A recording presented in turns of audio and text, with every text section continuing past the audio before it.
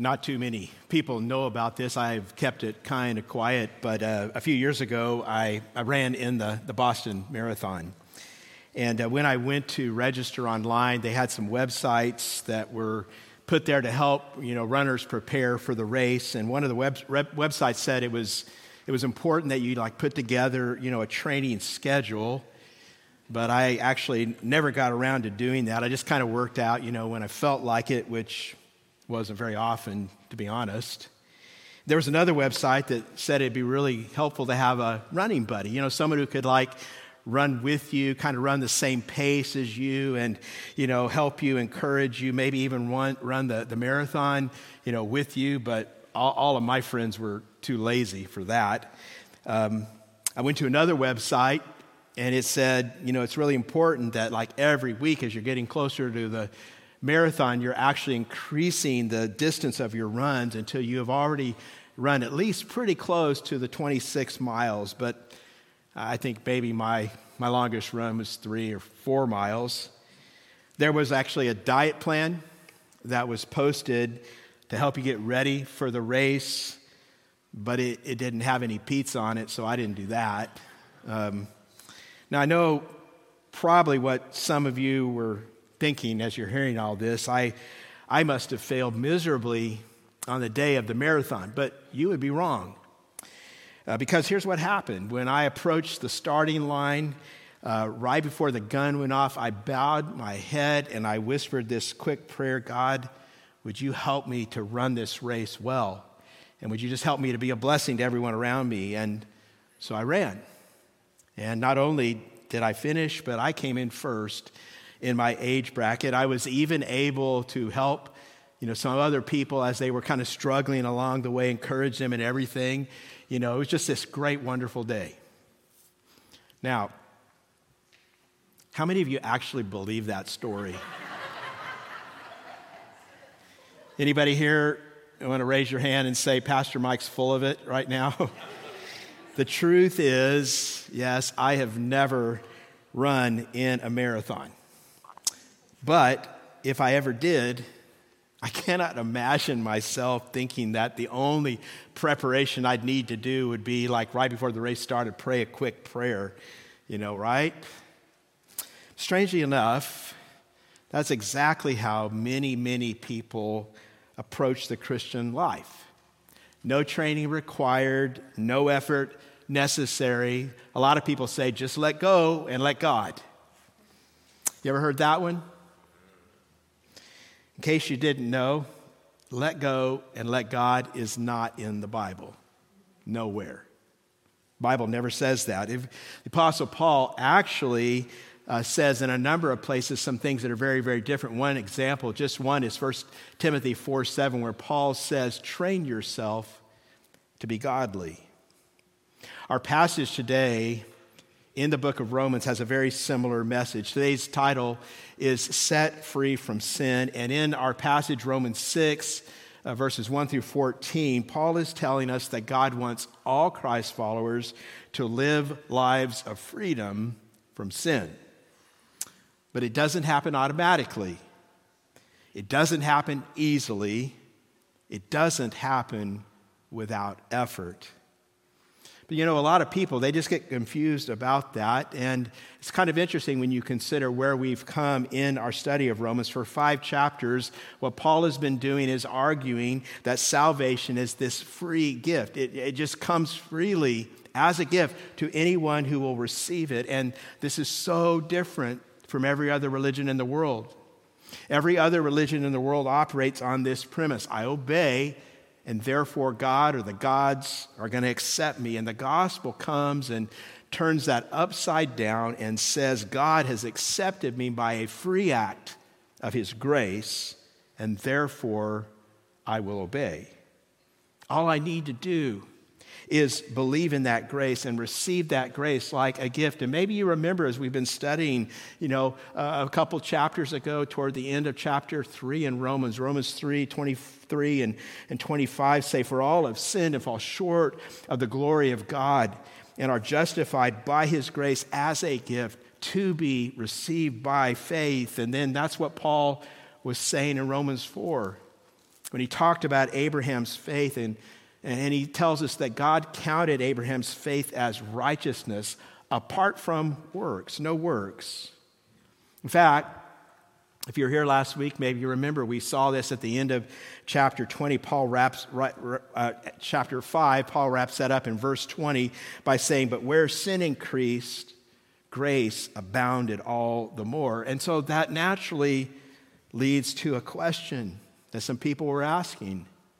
Well, if sin magnifies God's grace, why not just sin some more? I mean, like, if we just sin our brains out, isn't that going to make God look really, really good? Now, Paul is going to tell us, as we'll see in a couple minutes, that's ridiculous. And as he does, he's going to show us the way that we can actually, truly, in reality, be set free from sin. You see, again, for these 5 chapters, as Paul has been telling us about the gospel, he's been explaining to us how we are to be made right with God, and he makes it so clear our only hope is God's righteousness given to us by grace alone, through faith alone. And I've told you before in this study, that's the doctrine of justification. But what you need to know now as we turn the page to Romans 6, and as we move through 6 and 7 and 8, these 3 chapters, Paul is turning his focus to the doctrine of sanctification. And this is the teaching about how we actually grow spiritually, how we actually become more and more and more like Jesus in our daily lives, how we change. That's what Paul is focusing on beginning in Romans 6. And you see, Paul is going to make it clear to us that the daily experience of every Christ follower is a fight. It's a battle. It's a war against sin. He's going to tell us that we have been set free from sin, but he's going to show us it doesn't happen automatically. It doesn't happen without effort. It doesn't happen by just, letting go and letting God. See, Paul knows what I think all of us know when we get honest with ourselves, that following Jesus Christ, this life is a constant fight. It's a battle. He knows that we're always struggling because we know what we ought to do, and yet many times we feel our body, our flesh, sinful flesh, pulling us to do other things. And so this is what Paul is going to begin showing us today. He's going to confront this challenge that all of us face, which is this struggle. If God has made me righteous, given me this righteousness in Christ, why do I still struggle so much with saying no to sin? Why does my heart feel so stubborn sometimes? Why am I still so angry? Why do I still battle so much with lust in my life? Why does my mind wander when I pray? Why do I lose focus in worship? And the underlying question to all of that is, how can I really change? I think all of us want to change, but we find that it's such a struggle. That's what Paul's going to talk about beginning today as we study Romans 6. He really is showing us what you might call his theology of how to change. Now, let me just remind you where we ended up last week. In the second half of Romans 5, verses 12 to 21, we saw that Christ, the second Adam, has triumphed over sin and death. What we're going to see today is that Christ's triumph over sin and death has been applied to us through our union with Christ. You see, Jesus has set us free from sin. Justification, this doctrine that Paul's been teaching, means that we are set free from the penalty of sin, which is death. Sanctification, this doctrine he's going to start teaching, means that Jesus has set us free from the power of sin in our lives. I'm going to show you 3 ways today, 3 ways that we can begin to live in freedom. And the first one is very simple. We're not going to spend as much time in it, but it's important to kind of get it out there. And it's kind of an application of the first 2 verses. Here's how I want to phrase it. You can write this down in your message notes. Stop making excuses. Stop making excuses. Now, I alluded to this a moment ago. Paul, he anticipates this question that's based on what he has just said at the end of Romans 5, and he answers that question. Here's how he does it. He says, "What shall we say then? Are we to continue in sin that grace may abound? By no means. How can we who died to sin still live in it? Now, this right here tells us that Paul's doctrine of grace, what he taught about God's grace, was so radical that people misunderstood it. It sounded so good, so free, that it seemed to some people like it might encourage people actually to sin. Some people said, well, if that's true, Paul, doesn't it make sense that we should just go on sinning so God's grace can abound even more? So they would say, well, if you're telling me that God punishes sin in Jesus and that brings great glory to God because it highlights God's grace, if we sin more, wouldn't that give more glory to God because it gives him more opportunities to display his grace? Doesn't that make sense? And in verse 2, Paul turns around and says, have you lost your mind? Are you crazy? He says, we died to sin. So how can we still live in it? Now, I'll be honest with you, I've never had anyone actually say something like this to me, although it's true in Christian history. You can find some people who have actually taught this kind of abuse of grace. But here's what I want to point out. I think that all of us have indulged in more subtle abuses of grace. Maybe there's someone here who has thought maybe at some time in your life, you know what, I prayed this prayer, asked Jesus in my heart, I walked the aisle, I got dunked, I joined a life group, I did some stuff, but the truth is they've never really made any effort to follow Jesus. They don't read the Bible, they don't pray, they don't serve, they don't do anything. Their life really hasn't changed. They're pretty much the way they were before, but they think they're okay with God because of, grace. Maybe this gets it even closer to home. Maybe there are some of us in this room who have said in our lives at one time or another, well, I know fornication is wrong. I know cheating is wrong. I know lying is wrong. I know raging with anger is wrong. I know adultery is wrong. But you know what? I'm just going to do this thing right now because I can ask for forgiveness later. Here's what I want to ask, and this is not a hand raise right now, okay?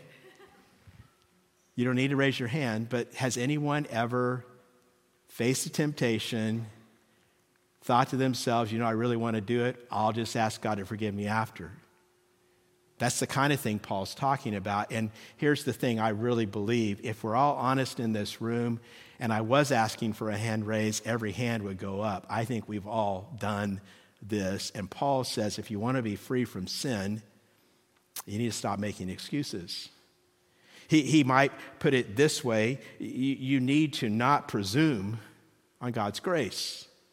That's what we're doing when we think like this. See, Paul says, thinking that grace gives us excuses to sin just misses how radical our new life in Christ is. He also would say, I think, it also may be a sign, if you do it a lot, that you've never truly been converted. We have this new life in Christ, Paul says, and it's a radical new life. Did you notice the phrase he uses? He said, we died to sin. This word died is in the past tense in Greek. That means it's already happened. And you need to notice this is not a command. He's not telling us here to die to sin. He says you've died. It's already been done. It's a statement of fact. Something has happened. It's done. We are dead to sin. We're dead to that old way of life. And this is Paul's central argument here, that we will not continue to live in sin because we've died to sin. It's our new reality. He's saying the gospel of grace does not empower sin. The gospel of grace executes sin. It puts it to death. So therefore, it just is incomprehensible. It doesn't even make sense to remain in something that you've already died to.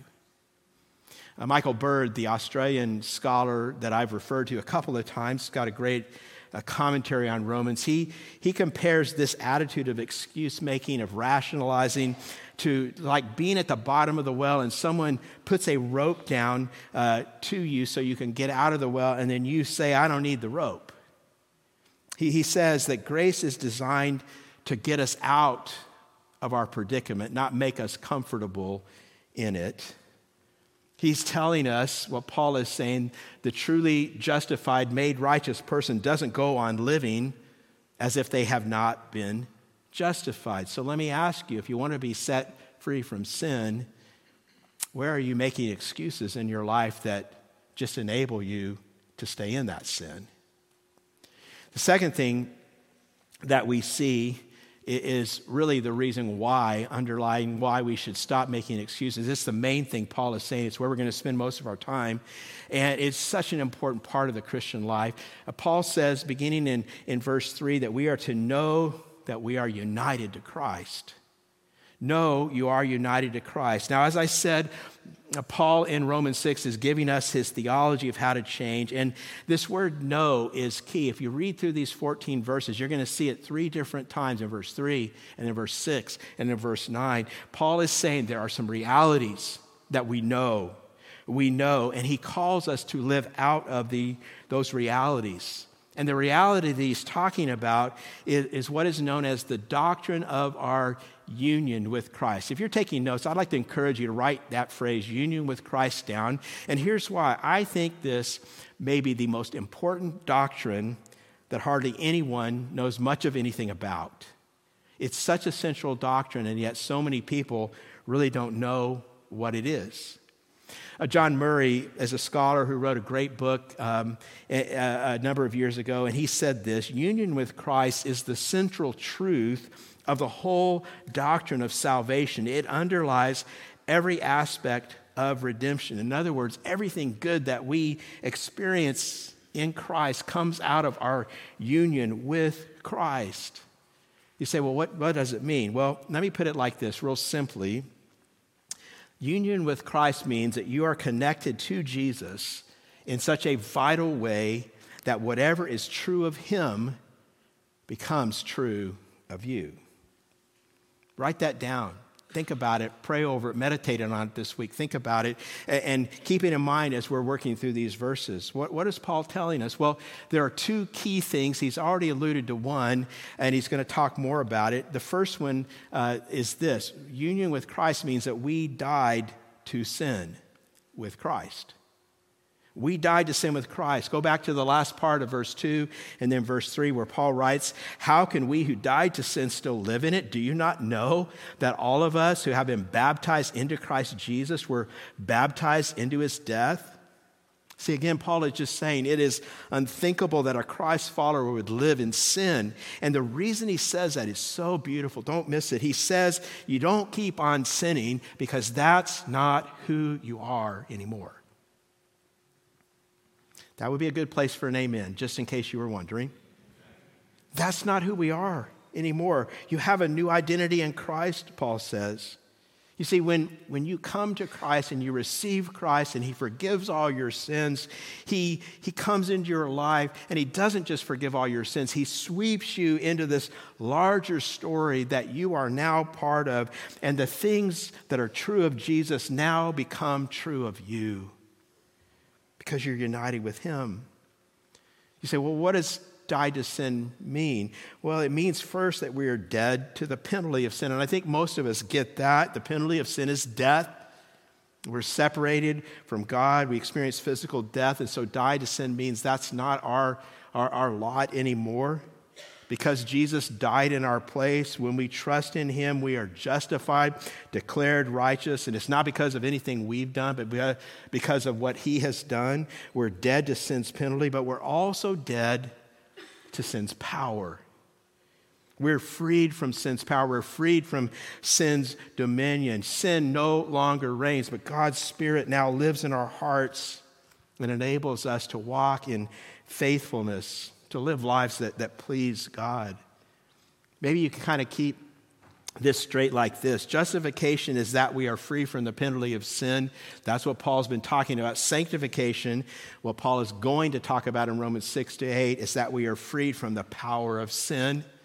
And then if we kind of play this all out, Paul was also at one point going to tell us that ultimately, one day after we die, when we're in eternity, there we will experience glorification, which means, praise God, we will be free from the presence of sin. That's salvation. That's salvation. Salvation is not simply that you trusted in Christ one day. Salvation is that you've been freed from the penalty of sin, in experiencing freedom from death, eternal death. Salvation is that you are increasingly in the present, becoming like Christ and experiencing freedom from the power of sin. Then ultimately, one day, we become like Jesus and we are freed from the presence of sin. This is what being one with Christ, being in Christ, union with Christ means. And Paul does something pretty interesting. It kind of would surprise a lot of us. He uses baptism to illustrate this. Notice he says in verse 3, all of us. He says all of us know this because he assumes that all of us are baptized. By the way, kind of a side note, the New Testament has no category for an unbaptized Christian. If you are someone who would say, yes, I've trusted in Christ, I've asked him to forgive my sins, I've asked him to come into my life, and yet at the same time you have chosen over a period of time not to be baptized, Paul would be very confused. Paul would not understand why. None of the New Testament writers would have a category for someone who says they know Jesus, but then they choose not to follow the very first command that Jesus gives to all his followers. So baptism is supposed to be this universal experience of people who follow Jesus. And here's why. Baptism is a picture of our union with Christ. See, we are, if you think about it, this in terms of baptism, when we are made one with Christ, brought into union with Christ, united with Christ, we are immersed into Jesus, his death, his burial, and his resurrection. The Holy Spirit baptizes us into Christ spiritually. That's what Paul teaches in another place. He says that's reality. And then baptism is the way we proclaim that spiritual reality in a public and physical way. We're baptized in water. If you've read this chapter, maybe you've noticed how often baptism is associated with death.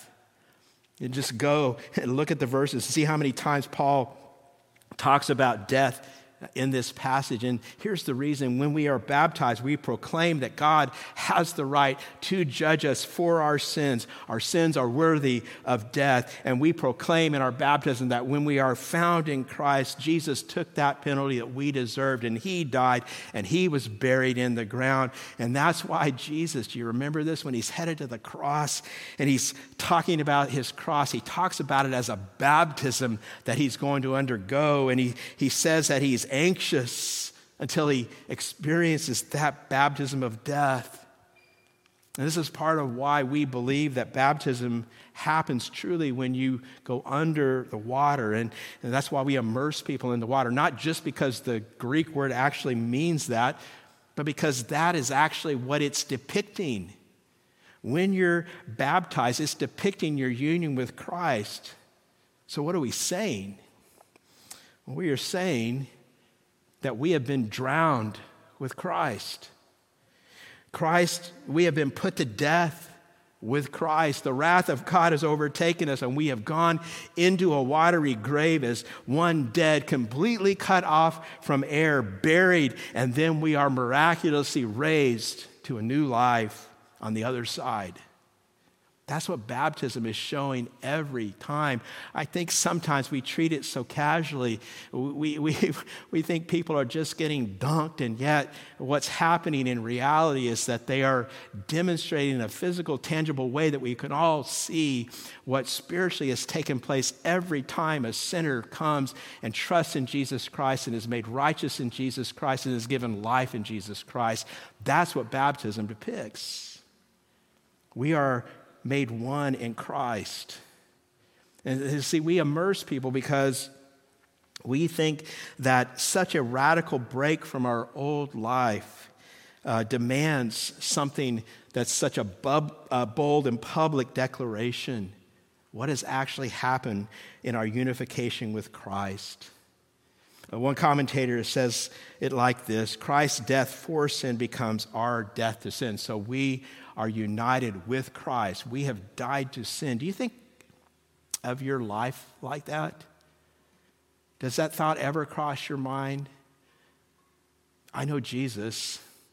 That means I'm dead to sin. When you really get that in your heart, it changes you. It changes you because it's united to the next thing that Paul says, which is that we share in Christ's resurrection life. So we don't just die, we get new life. Verses 4 and 5 says, we were buried therefore with him by baptism into death, in order that, just as Christ was raised from the dead by the glory of the Father, we too might walk in newness of life. For if we have been united with him in a death like his, we shall certainly be united with him in a resurrection like his. See, the purpose of us dying to sin was that we would live new lives. We would live resurrected lives spiritually. Paul says the glory of the Father raised Jesus from the dead, and just like God raised Jesus from the dead, he has raised us from the dead. We live resurrected lives, and when you put that together, you have to see, that's why it's so absurd to think that we who have died to sin are going to still live in sin. It doesn't make any sense. It's utterly incomprehensible. How, Paul would say, can we do that? Some years ago, the Cuban dictator Castro sent a man named Salvador to Miami to be like a spy, a mole, who would get in and get some military secrets. And as Salvador was kind of embedding himself there in Miami with Cuban nationalists, his mind actually changed. And he ended up renouncing his loyalties to Castro. He turned himself in to the United States government. They granted him asylum. He was given a new identity, but there was a problem, and the problem was Castro's government was still going to be hunting him down. And so their solution was this: they faked his assassination. They built this whole story up. They put it in the newspapers. Everyone thought Salvador was dead. See, not only did he have this new identity, his old self had died. See, here's the truth for Salvador. Think about it like this. There was no way ever that he could ever go back to Cuba. See, that's what Paul is saying here. There's no way ever that you can truly go back and keep on sinning, because that part of you died. That's your old self. You're a new person. You have a new resurrected life. And we all say amen, right? But here's the problem. Are you thinking about it right now? You say, yeah, I get it. I believe this. I know it's true. But why do I keep struggling with sin? Why do I keep struggling with sin? Now, I need you to know Paul is going to keep talking about this more and more as we continue through Romans 6 through 8. And that means we don't have to try to answer all the questions today. But this highlights for us at the very front of all this why we must fight sin. We have truly died to sin. We have truly been raised to life in Christ. But that does not mean we don't sin anymore. That does not mean we're no longer tempted. That does not mean we live perfect lives. See, we live still in a broken and fallen world. We're not home yet. Maybe you can understand it if you think about it like this. This comes from a book that Jerry Bridges wrote a few years ago called The Disciplines of Grace. He said, sin is like a defeated army in a civil war that, instead of surrendering and laying down its arms, simply fades into the countryside, from which it continues to wage a guerrilla war of harassment and sabotage against the government forces. Sin as a reigning power is defeated in the life of a believer, but it will never surrender. It will continue to harass us and seek to sabotage our Christian lives as long as we live. See, we will continue to struggle, and sometimes we will fail, but here's some good news, and maybe you need to cling on to this today. Even when we're struggling with sin, it's not who we are. It's not who we are. It is not what is most true about you. If you are in Christ, united with Christ, what is most true about you is that you have died to sin and you are now alive forever with this resurrected life that God has given you. I think one of the most powerful ways that we can learn to incorporate this reality into our lives as we meditate on our lives and pray over our lives is to begin to confess and begin to speak this truth, maybe every day. That's not who I am anymore. When you confess sin and receive forgiveness, say, that's not who I am anymore. I saw this tweet one time that said, Christ, not failure, is our history.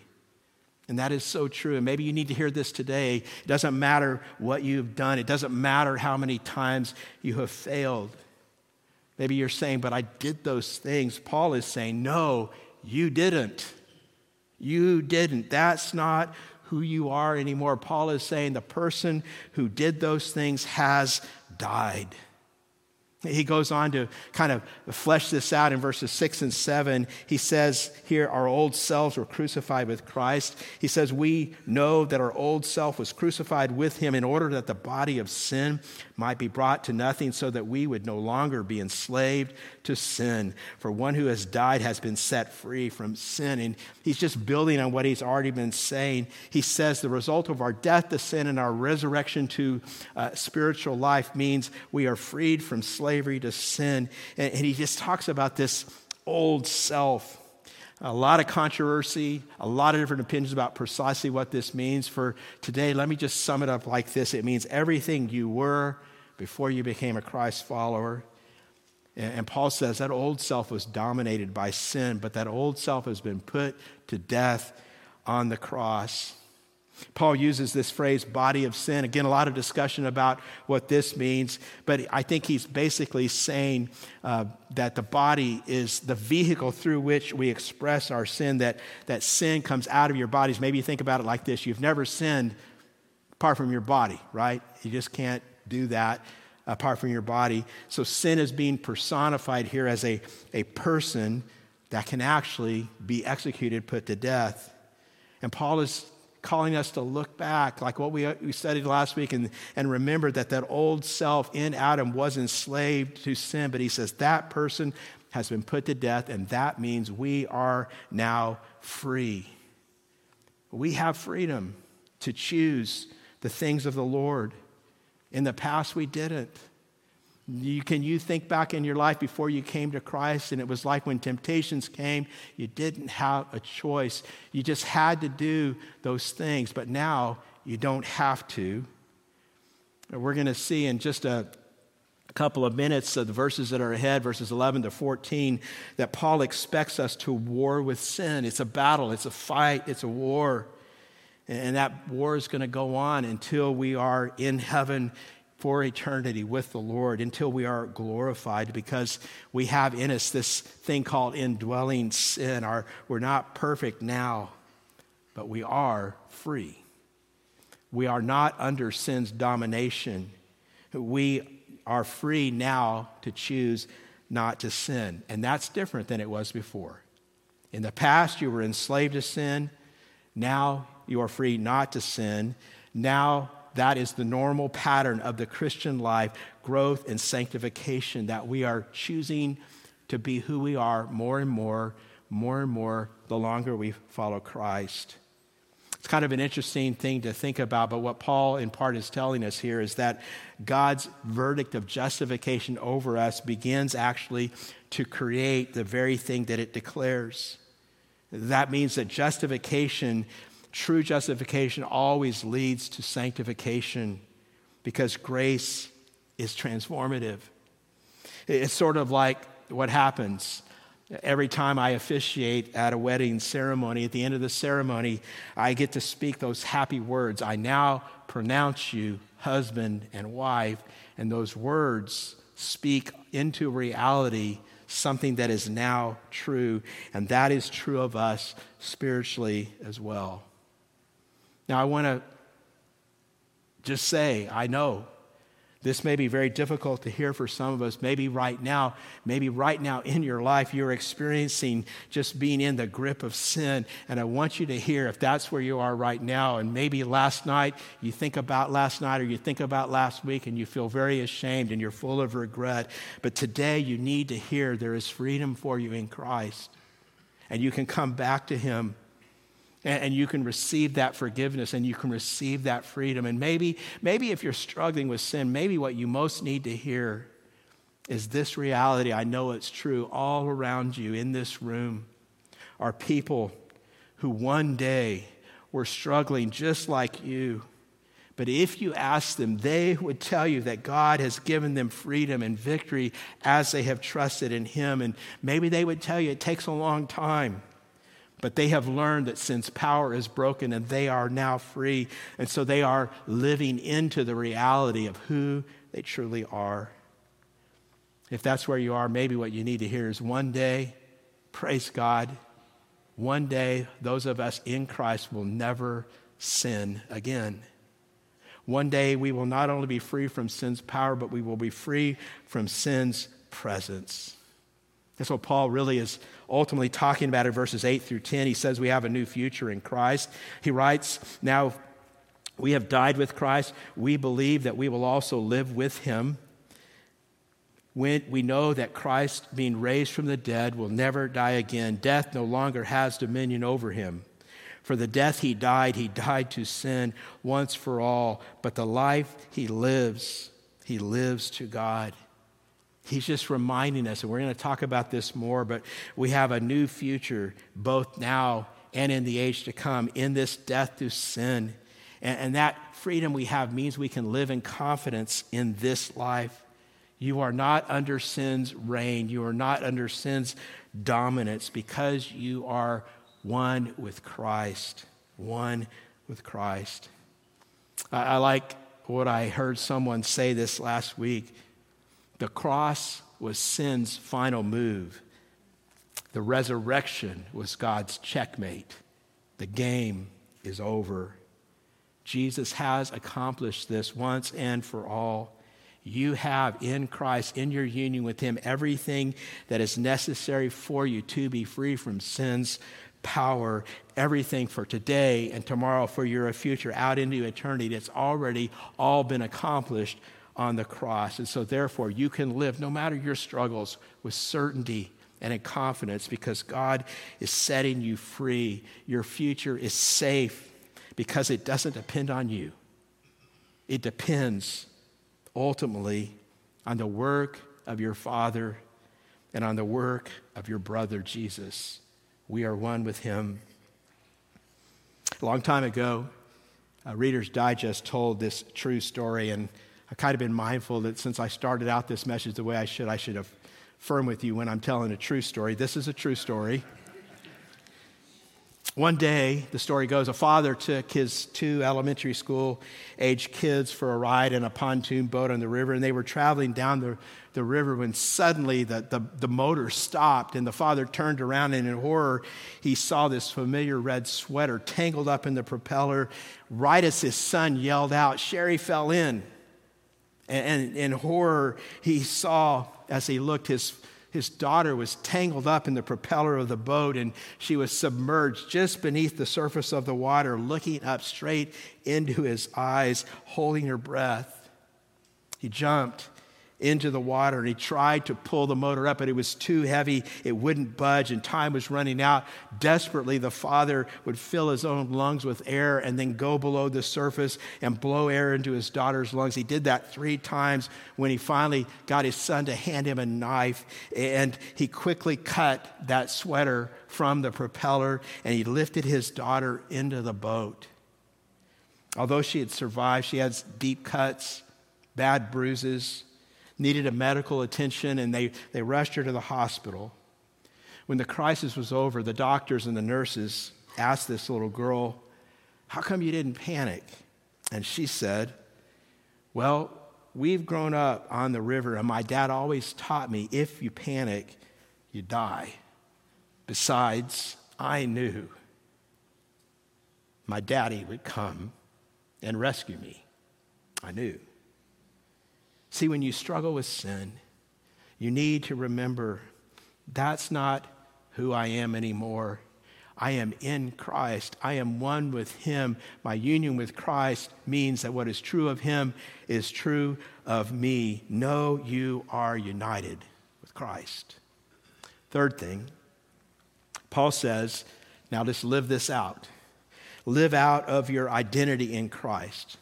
In light of who we are in Christ, Paul is now telling us what to do. This begins in verse 11. He says, so you also must consider yourselves dead to sin and alive to God in Christ Jesus. If you're doing memory verses, this is our first memory verse from chapter 6, if you want to start working on it. But what happens right here is Paul shifts from who we are, these indicative truths, these realities about us, to what we must do. He gives commands, he gives imperatives based on who we are in Christ. And he says, first of all, you have to consider yourself dead to sin. I've already told you you are, but now you have to consider it.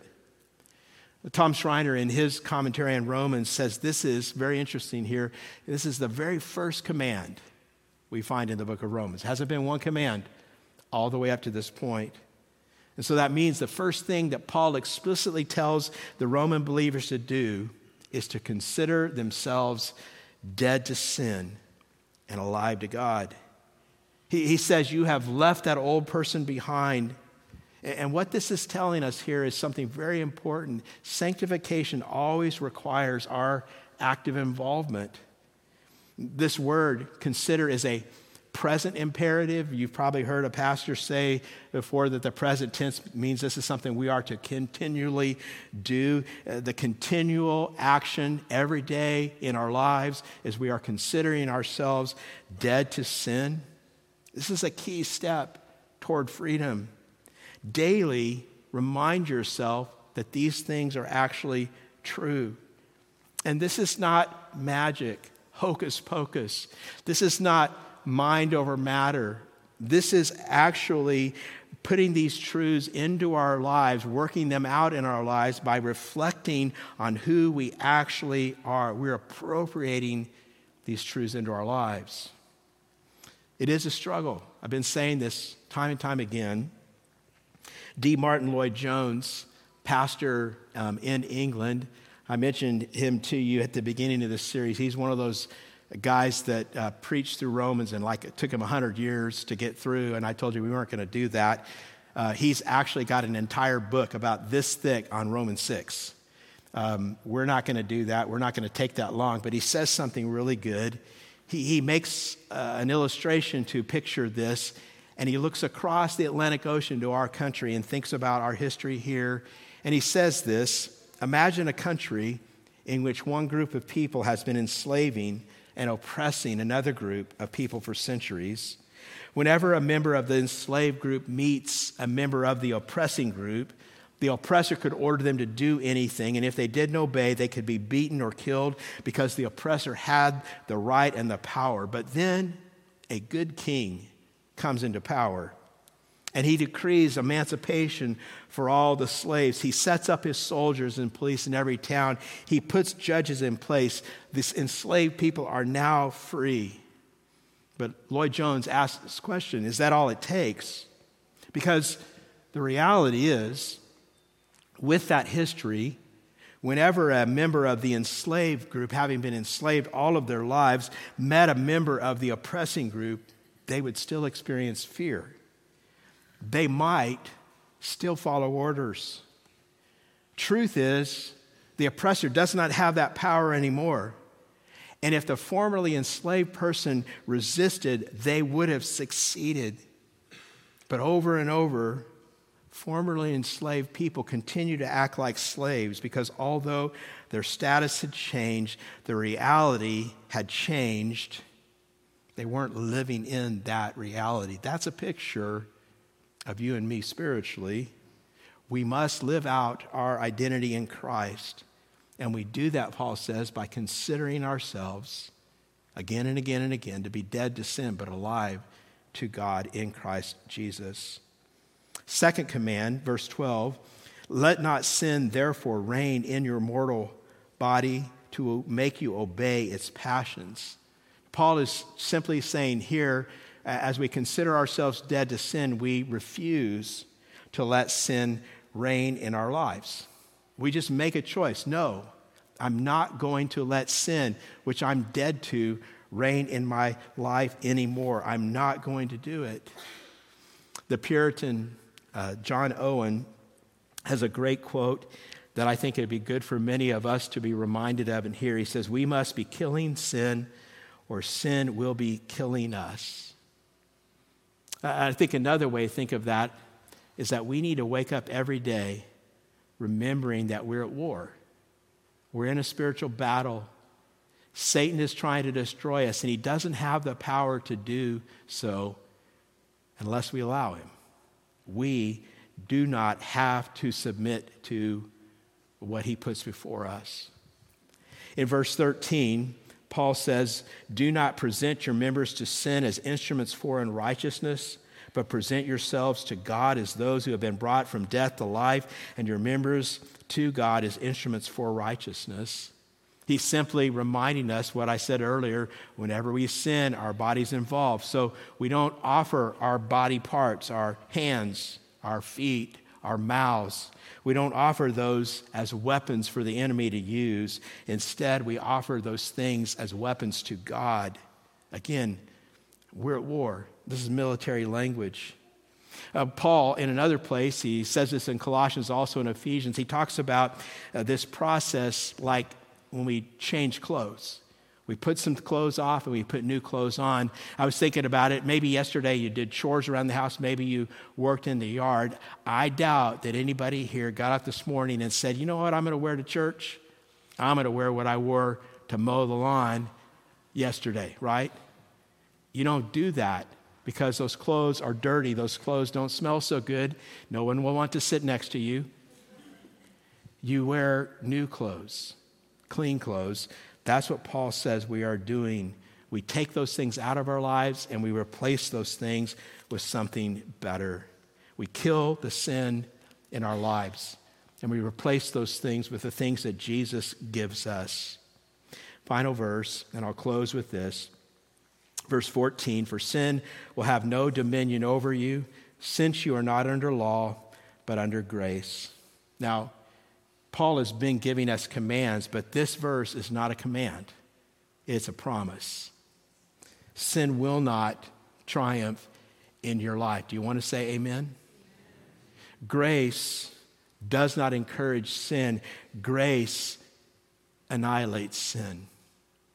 Grace changes us, and so we must live in that reality. We have been set free from sin. That's reality. We have died to sin, and so we are no longer under its dominion because we are united with Christ. We have been raised to walk in new life. Our old selves have been crucified. We have a new future. All those things are true. All those things are reality. So live out of that reality. This is who you are in Christ. This is reality. Live in it. I want to close by giving you 3 truths.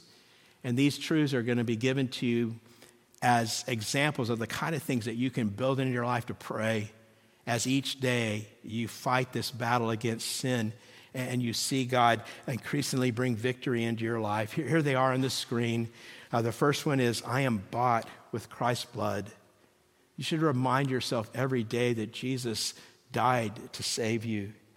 Second, I have been delivered from slavery to sin. You should remind yourself every day, sin has no dominion over you. And then third, I was saved by Christ so that I would not sin. To put you into a different place. You are one with Christ. You've been united to Christ. This is who you are. You're not that old person anymore, Southwinds. You're a new person now. So live in the reality of that new identity. Now, before we pray, I want to tell you, I have been so conscious looking at this of how many things I haven't been able to say. There's so much more in this passage. And so we're about to take a break for a few weeks on Romans. In fact, next Sunday, invite you back. I know it's the July 4th weekend, but if you love Jesus, you'll be here. And we're going to have a new series starting. I'm going to start a new series called Parables. It's going to be looking at some of the parables of Jesus. That's what we're going to be doing for 6 weeks. But then when we come back in August and we look at Romans again, we're going to come back to this again and dig deeper into it. So I hope between now and then, you will be taking the things we've learned today, praying over them, meditating on them, putting them into practice, living out the freedom that we have in Christ. You have been set free from sin. Live in that reality. It's who you are. You're not that old person anymore. Amen? Let's bow for prayer. Father God, thank you that we have this precious promise that you have set us free from sin. That in our struggles with sin, Lord, we can live knowing we don't have to live under sin's domination. Sin does not reign over us anymore. You have set us free from sin. We have died to sin, and you've raised us to new life. Lord, I pray that you would encourage us. I pray that you would comfort us. I pray that you would open our hearts and our minds to see faulty ways of thinking and help us to think according to your truth. We love you. We thank you for Jesus, and we thank you for the victory that you give us in him. We pray all of these things now in the name of our Lord and Savior, Jesus the Christ, and all God's people said,